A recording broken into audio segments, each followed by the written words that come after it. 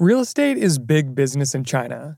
According to some experts, real estate and its associated industries could make up close to a third of China's economy. And one of the biggest players in that industry is a company called Evergrande. What is the Evergrande Group? Fundamentally, it's one of the biggest residential property developers in China. That's our colleague Quentin Webb. You have a company that has 800 or so projects in 200 plus cities across China. So just the kind of sheer scale of it is pretty phenomenal. Evergrande has projects in every mainland Chinese province, and it owns enough land to build buildings with a total of more than 50,000 acres of floor space. And I was just adding this up earlier, and that is effectively the same floor area as having 700 One World Trade Center buildings. Evergrande rode the wave of one of the biggest housing booms in history. It helped make homeownership a reality for millions of Chinese citizens. But now, Evergrande has run out of money, and it's on the brink of default. On the scale of defaults, I mean, this would be one of the biggest in history. It would certainly be a milestone for China. Welcome to The Journal, our show about money, business, and power. I'm Ryan Knutson. It's Tuesday, September 28th.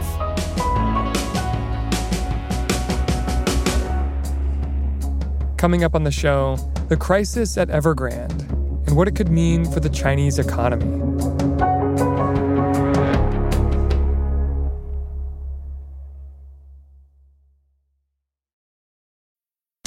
This episode is brought to you by Vonage. With Vonage Video API, your developers can easily create custom video experiences tailored to your business. Enhance every conversation with live video, whether it's delivering faster tech support, improving customer service, or enabling interactive meetings and events. Unlock the true video potential of your business. Discover how at Vonage.com.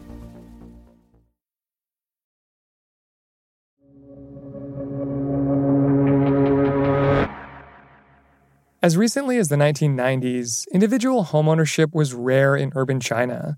Government rules made buying a home cumbersome and expensive. But in 1998, housing reforms threw open the door to private homeownership. And things changed, quickly.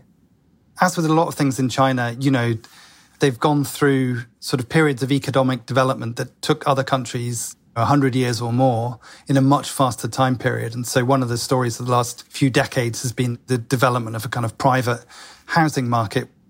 China experienced a housing and building boom that transformed society. Today, 96% of urban Chinese households own at least one home. And one company that drove that housing boom and benefited from it was Evergrande. What's Evergrande's origin story? Well, so Evergrande is about 25 years old, and it was founded by a man called Hoi Ka-yan, who comes originally from an impoverished village in central Henan province. But he worked hard, went to college, worked in a state-owned steel company, and later founded Evergrande. And what kind of homes was Evergrande selling, and what kind of people were buying them? Yeah, so I'd say Evergrande is a very kind of, it's the sort of aspirational home builder for the Chinese middle class. Most of the developments are in sort of suburban areas.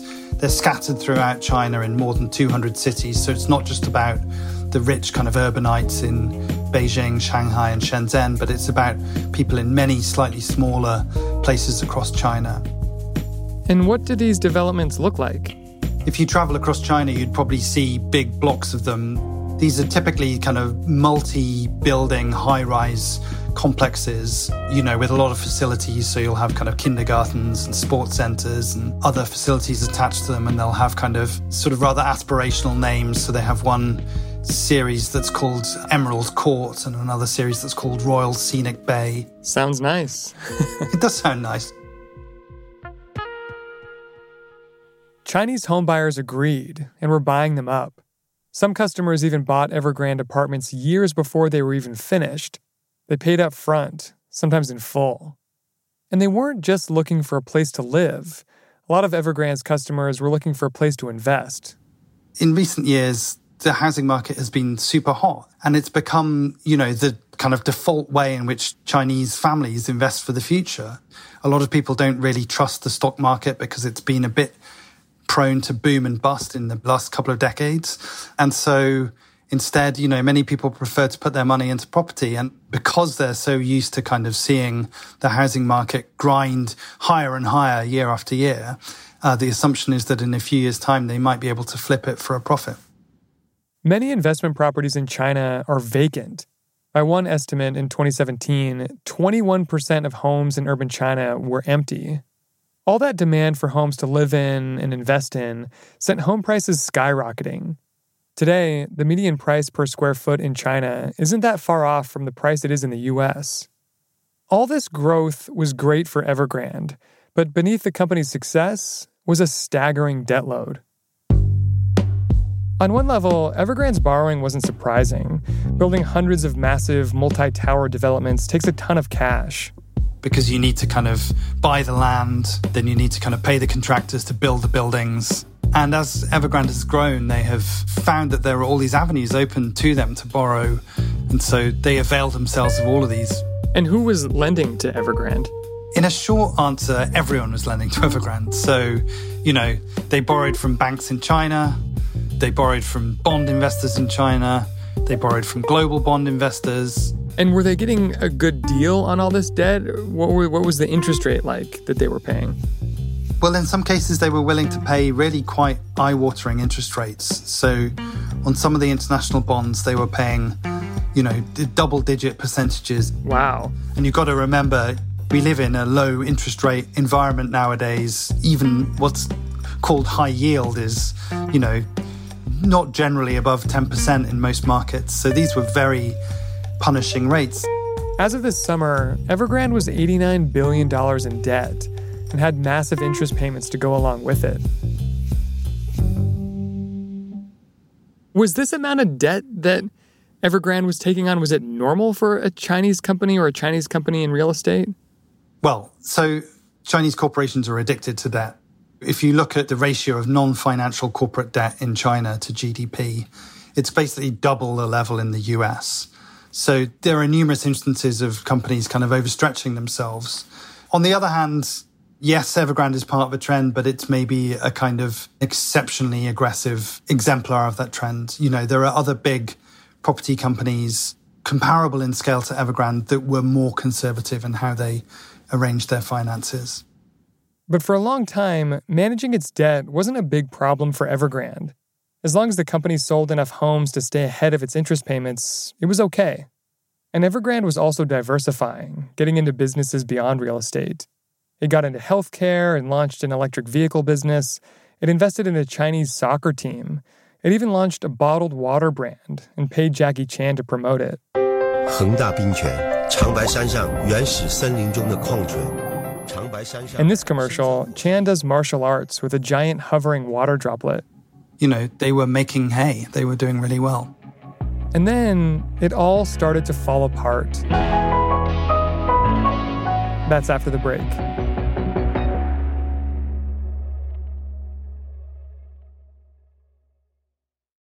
This episode is brought to you by Indeed.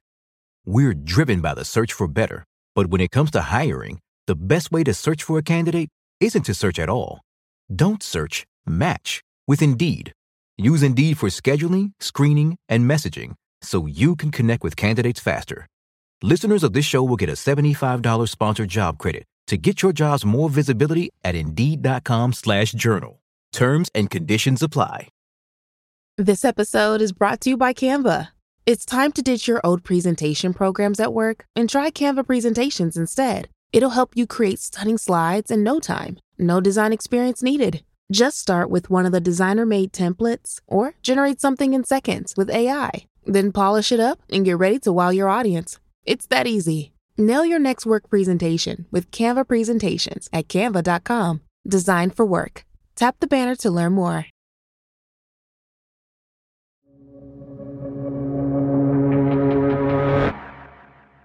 In early 2020, in response to the pandemic, China shut down. Just one day before China's massive Lunar New Year holiday, an unprecedented act. More than 50 million people, that's right, 50 million people are on a travel lockdown in Wuhan, the center of the epidemic, and surrounding cities. The streets. Everyday life ground to a halt, and so did home sales, which created a big problem for Evergrande. You know, they need to keep cash coming through the door because they have these large borrowings. Evergrande wasn't selling homes, so the company took drastic action. It put its apartments on sale for as much as 25% off. And that seemed to do the trick. And by mid or late 2020, Evergrande contracted sales were rising very rapidly year over year. And actually things were looking up. But then Evergrande faced another setback, this time from the Chinese government.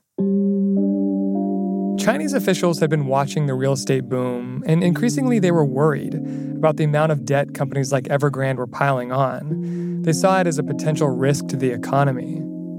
And so last year, the government instituted a new set of rules governing how much real estate companies could borrow. They called them the 3 red lines.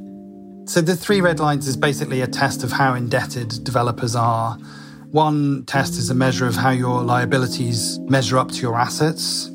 A second test is how much cash you have compared to your short-term debt. And the third test is a thing called your net gearing ratio, which is another measure of indebtedness. When the rules first came out, Evergrande crossed all 3 lines, meaning it couldn't take on more debt. But it still had to make those interest payments. And that began to create cash flow problems. Things started to unravel in early to mid-2021. Evergrande's share price started to kind of dip downwards and then sort of inexorably grind lower and lower. There were some issues where, for example, some payments were frozen. It got into some disputes with contractors. There were some instances of construction being halted. More recently, Evergrande had to resort to paying contractors and suppliers with unfinished properties in lieu of paying them in cash, which pointed to a very severe lack of funds, effectively. As the bad news built around Evergrande, contractors, investors, and customers started to get nervous about whether they'd lose their money. And they started to get loud. In a video posted on Chinese social media, protesters gathered outside an Evergrande office building in Hunan province. They chanted at Evergrande, "Return the money." And then, last Thursday, Evergrande's financial problems came to a head. That day, the company was due to make an important interest payment. In absolute terms, the sum wasn't very big. It was something of the order of $83 million. But it has much greater kind of importance than that for the financial future of Evergrande, effectively. Yeah, what was at stake? Well, if they fail to pay this, then it brings them a step closer to a default on their international debt. And if and when they do default, that would be, by some long way, the largest ever default by a company in Asia. As the payment date approached, Evergrande reported it was facing unprecedented difficulties, and it said it was doing everything possible to restore normal business operations and protect customers. By Thursday, it was still unclear whether the company would be able to pay up. Throughout Thursday, investors were waiting to hear if there was some sort of official statement from Evergrande, or failing that, people who were actually expecting the payment were checking to see if it landed in their bank account. And did Evergrande make the payment? As we're talking right now, they haven't paid, nor have they said anything about it. Evergrande hasn't responded to requests for comment since it missed its payment. While Evergrande didn't make its $83 million payment Thursday, it did reach a settlement on another interest payment that came due last week. As for the payment it didn't make, Evergrande still has a 30-day grace period before its creditors can demand their money back. But if the company doesn't pay, it could end up in default. How worried are people about an Evergrande default? I mean, the very fact of the market reaction tells you how worried people are. And because it's such a big company and because it has so many linkages into the broader Chinese economy, there was a kind of unanswered question about what a collapse of Evergrande, if it were allowed to happen, would lead to. And what could a collapse of Evergrande lead to?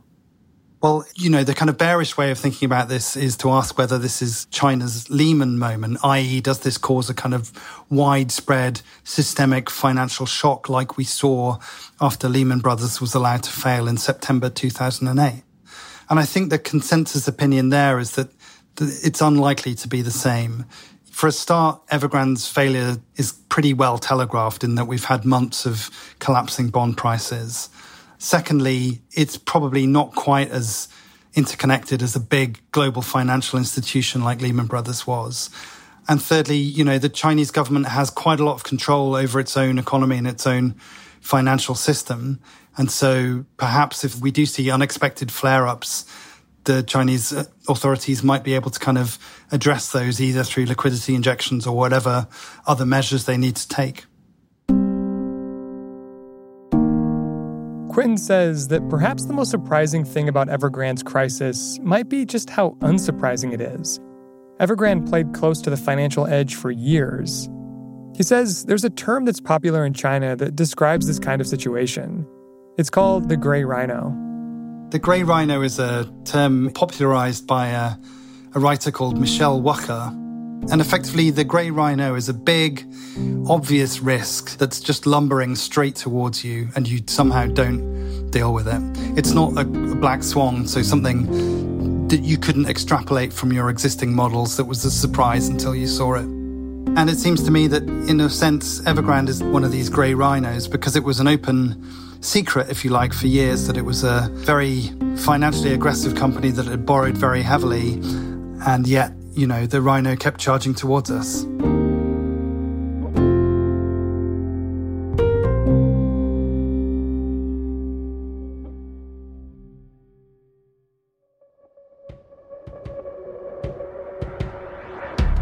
That's all for today, Tuesday, September 28th. The Journal is a co-production of Gimlet and The Wall Street Journal. Special thanks to Xia Yu and Elaine Yu for their reporting in this episode. Thanks for listening. See you tomorrow.